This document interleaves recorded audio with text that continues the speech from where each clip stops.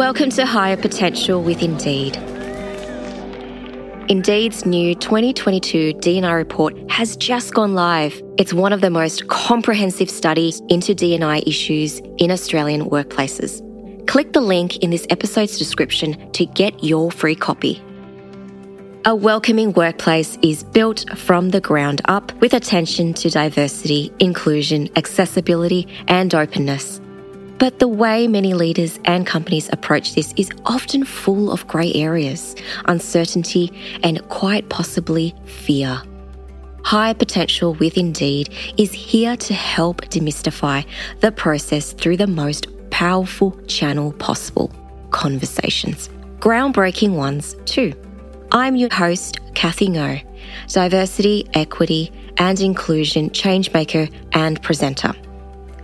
I've spent over a decade in HR, corporate affairs, and communications, but I'm most passionate about pushing the boundaries relating to diversity, equity, and inclusion.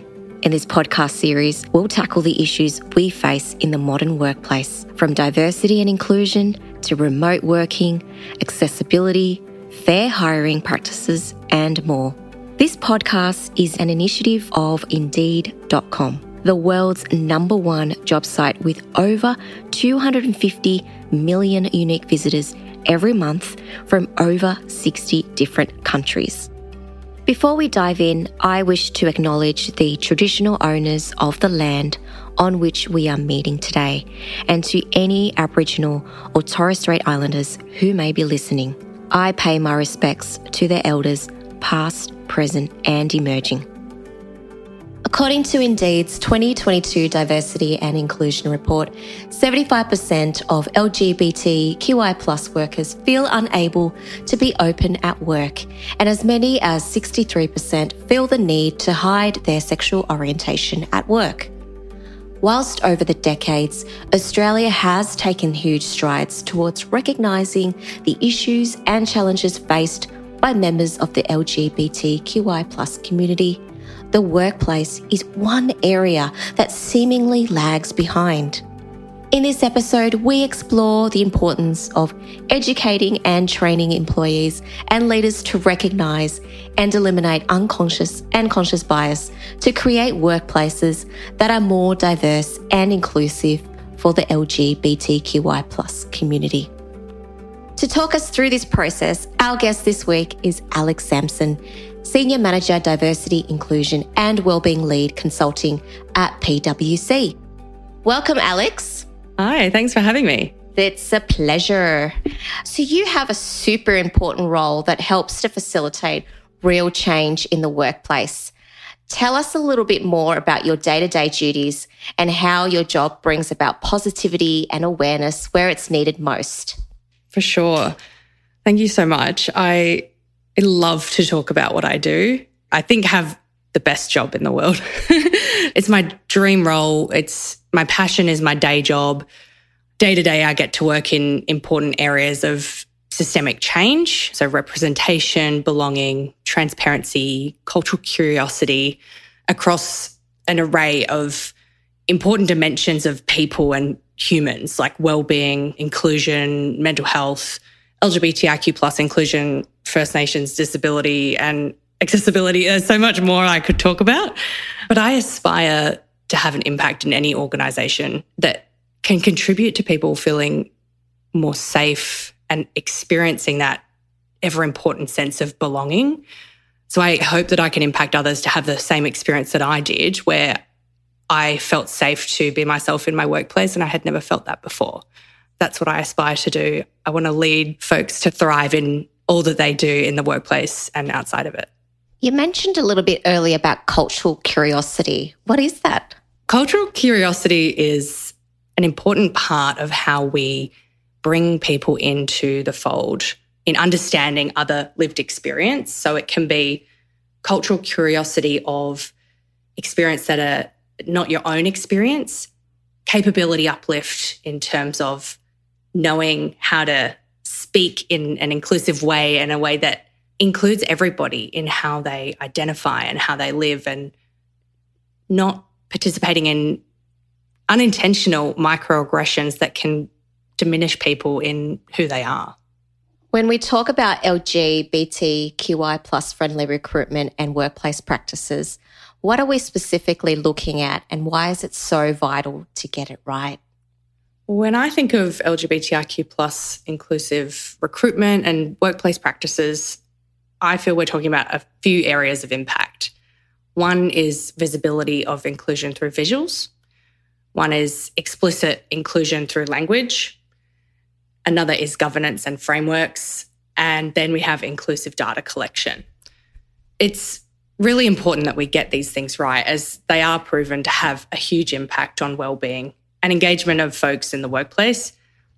I also think it's worth mentioning that it's all well and good for us to have higher representation of LGBTIQ plus people and recruit more queer identifying people, but it has to be genuine. The organisation has to live and breathe inclusion, and the experience that you put in your EVP needs to align to your employee experience from the second that people enter the business across all grades, locations, and business units. It can't be a misrepresentation of that lived experience in your workforce. No one likes to be the token person, do they? No. So there's often a lot of unconscious bias in these areas, which sometimes makes it really hard to tackle. What's your advice for listeners who want to recognise any unconscious bias they may have themselves? How do we tackle an issue that we're not even aware of? Does it come down to self-education? It's an interesting question, Kathy, because unconscious bias exists in all of us, even me as a part of the queer community myself. And the only way to understand our privileges and biases is to confront them. I recommend any listeners take the first step of getting involved in listening and learning that they can do in their workplaces or their own communities. I have always found my eye-opening moments and life-changing reflective pieces where I look inwards and I go, hey, why have I got this thought? Why have I got this feeling? That always comes from storytelling and listening to others' experiences. I love that you mentioned storytelling, and I was reading into your story earlier how there's a lot of assumptions made about your own relationship in a straight passing relationship. Can you tell us a little bit more about some of the assumptions people make? Of course, yeah. I do really feel that being in a straight passing relationship as a queer person is another layer of invisibility that I wear, in that when people see my fiancé and I together, we are perceived as a straight couple, and that erases both mine and Zach's identity in a way. We are not straight. We are both very much part of the queer community. Even when I met Zach, I very much put out there that this is who I am. I'm a bisexual woman. You're either okay with that or you're not. And from the get, he was celebrating me and advocating for me to be myself. And I remember the first kind of week or two that we were dating, I was speaking on a panel and he immediately was like, what's the link? I'm joining. When is it? And was in the Q&A asking questions, messaging me, telling me that I was doing amazing. And it really, at that point, I was like, okay, this is a forever person. I just think that we're so visibly open about the fact that we're in a queer relationship, and that has always been the case. It's never a relationship that will erase either of our identities. Wow. I love that story, just being really upfront in the beginning. So when I think about the workplace, not many employees can be upfront at the beginning. There's a lot of hesitation. So I think the stats are about 75% of LGBTQI plus workers still don't feel open to be themselves in the workplace. What are some of the simple and immediate LGBTQI plus workplace practices that we can implement at work just to get the ball rolling in changing that story? Immediate practices to empower LGBTIQ plus people to be themselves in the workplace can be in any of those areas I mentioned before or others. But let's just start with the ones I mentioned before. Visibility through being explicit. Amend job ads to specify that you welcome and encourage applications from trans and gender diverse folks and everyone that's within the LGBTIQ plus community. This is particularly important in building diversity in your workplace and ensuring that all voices are at the table. but it's a visible demonstration of your importance and support of LGBTIQ plus voices. And then visibility through language. So update your language internally to be inclusive. And this can be amendments of sexual preference to sexual orientation and preferred pronouns to pronouns. And amend your social event invites to say partner instead of husband or wife. Yeah, it's all those little subtleties that really make a big difference. PwC seems to be very, very progressive and very mindful of each employee touch point, isn't it? It's so important that we treat folks as individuals, as human, as unique. And every person is different, no matter whether they identify as living a similar experience to their peers. We all have our unique differences. That's a very important point, isn't it? Just because someone identifies as trans doesn't mean that all trans people are the same. Exactly. Everyone is their unique individual self and definitely worth celebrating.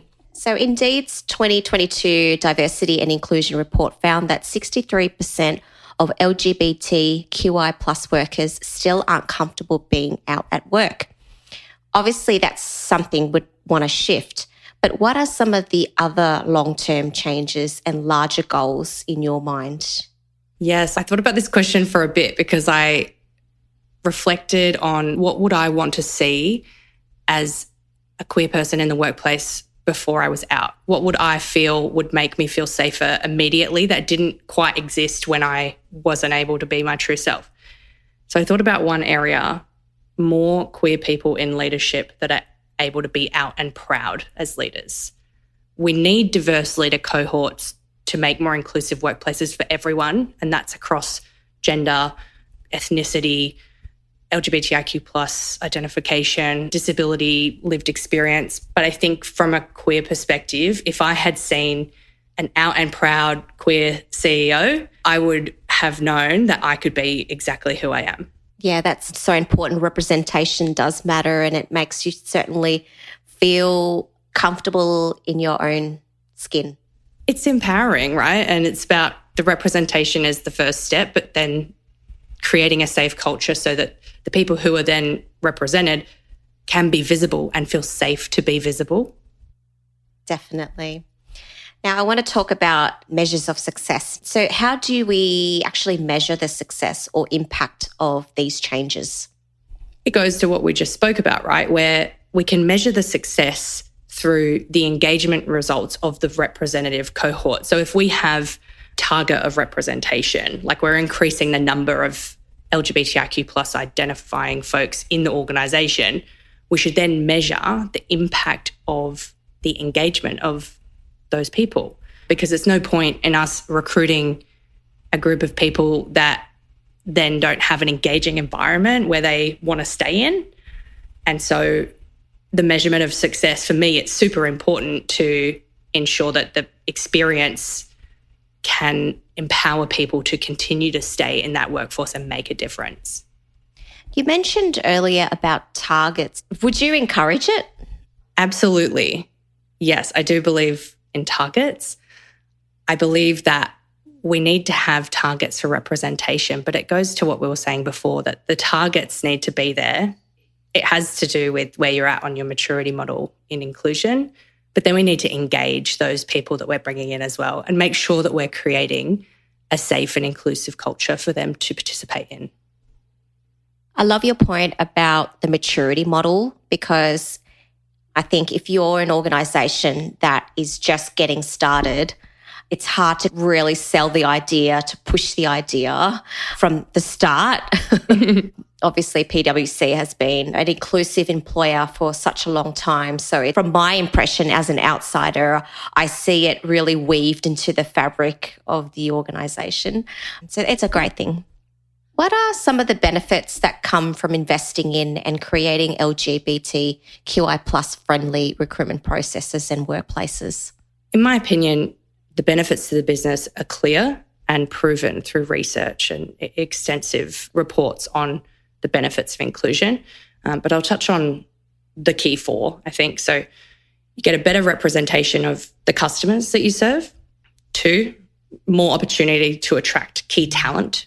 3, improved employee retention by ensuring engagement and that people can be their true selves every day.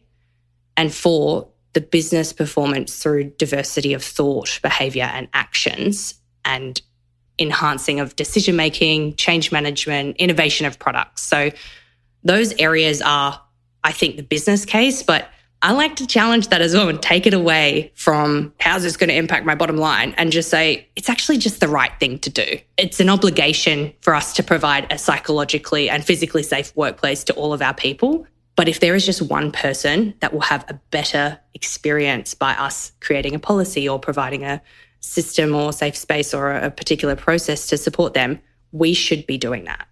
Yeah, I really like how you've said that it's the right thing to do, because I do agree that it is the right thing to do. We need to sometimes move beyond that business case and mindsets, because it is the right thing to do. And particularly in the world of consulting, I'm sure like you're helping other customers and you need that innovation and creativity. So exactly. And it takes us back to what we said before about treating folks as individuals and unique, in that if we prioritize inclusion, our people are going to feel safer, happier, producing better work. It, for me, is an obvious choice to make your workplace inclusive. And I think that would be why PwC has that reputation as an inclusive employer, is because we prioritise people. People are our business. Love it.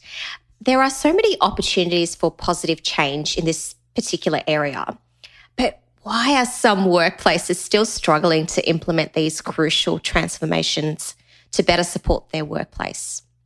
I would say that we can't just have the people that are affected being the ones that are doing the heavy lifting. I know that I say this as a queer person doing the heavy lifting, but this is what I want to be doing. But we need allies. And that's also a key part of how I feel I've been able to make an impact in my roles is I've had supportive leaders, I've had change makers in leadership and executive allies to support the messaging. And then we go back to this question of what does it mean to be an ally? It's not just a few days of ribbons and cupcakes on a particular day of significance. It's in everyday behaviours. People are watching you as a business and as leaders. So you send messages about inclusion whether you try to or not in your everyday behaviour. It's about active allyship, actively contributing to inclusive cultures everywhere you go. And one experience that I had in a workplace where I felt truly embraced was that I was having lunch with a couple of colleagues and I had someone ask me about my weekend, and I shared that I was going on a date, and the person that asked me the question just assumed the gender of the person I was going out with, rather than me having to correct that person, which is confronting, and like I do it, but it's uncomfortable. And it just really helped that the other person we were having lunch with is an ally, jumped in and softly challenged that person and corrected their assumption so that I didn't have to do that heavy lifting. And that's what we need more of. Oh, that's amazing. You need colleagues like that. You need friends like that, leaders like that. It's great. And I identify as an Asian Australian, and I've been faced with racism in my life, and I've had people step in as well to say that particular comment is inappropriate. It was like a microaggression comment. So thank goodness for allies. And yeah, otherwise it just would be so emotionally draining. Exactly. We would feel the weight of that. And so it helps to know that we're not in it alone.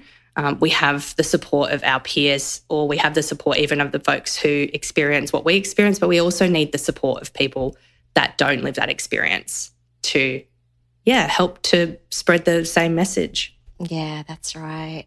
Has work from home and the pandemic influenced the way LGBTQI plus employees approach new roles or the workplace? Absolutely. Yeah, it's hugely negatively impacted safety. We don't connect as much with each other, and social connection is crucial. It has major impacts on well-being.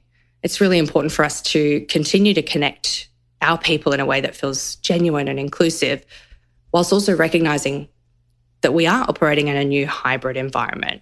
I would say that this has impacted new roles for queer people by highlighting the importance of networking and the importance of mentoring and connections.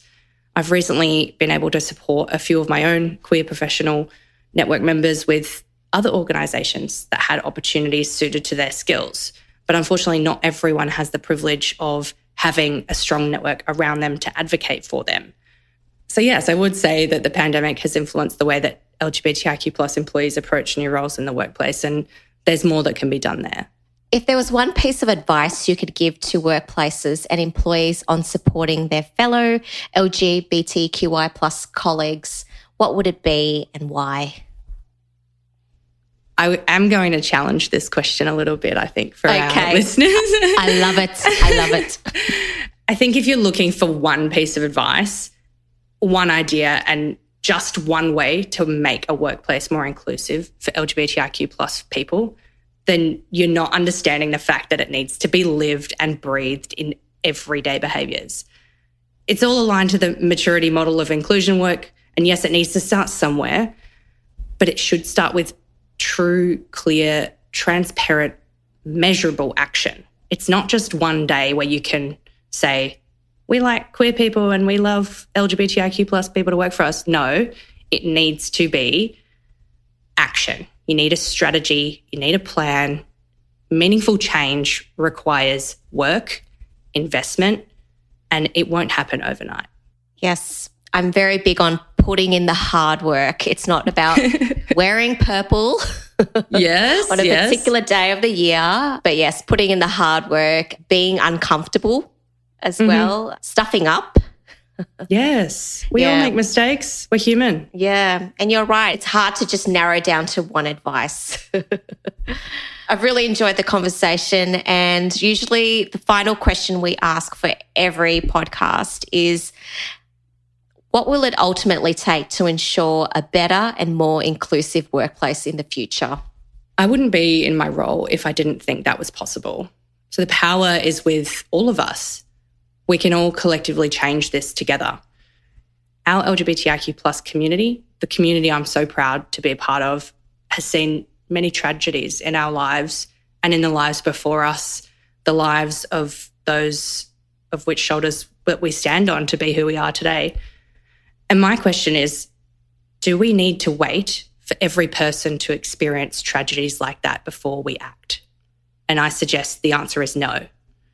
If all of us, every single person, went out and made one person feel safer, more included, more cared for, I believe we would have a fundamentally different world by tomorrow. We are all responsible for approaching every aspect of our lives with care and empathy for other human beings around us. That's not just limited to recruitment. It's not just limited to the workplace. It's in everything. Love that. Thank you so much, Alex, for joining us today. Thank you so much for having me. I really appreciate it. And I love that you've allowed me to use your platform to share my experiences and speak my truth, but also to hopefully give listeners some actionable, tangible examples of things they can implement right away. You've done it all. Thank you so much for sharing your insights. Thank you for listening to Higher Potential with Indeed. Before you go and start building a better workplace, don't forget to hit subscribe and leave a review if you found this podcast helpful. If you'd like to read our full D&I report, click the link in this episode's description and fill out the form. Just a quick note, the views and opinions expressed in this episode by the guests do not necessarily reflect the official policy or position of Indeed. Additionally, the information in this episode does not and is not intended to constitute legal advice. Instead, all content we discuss is for general informational purposes only, and you should consult with a legal professional for any legal issues you may be experiencing.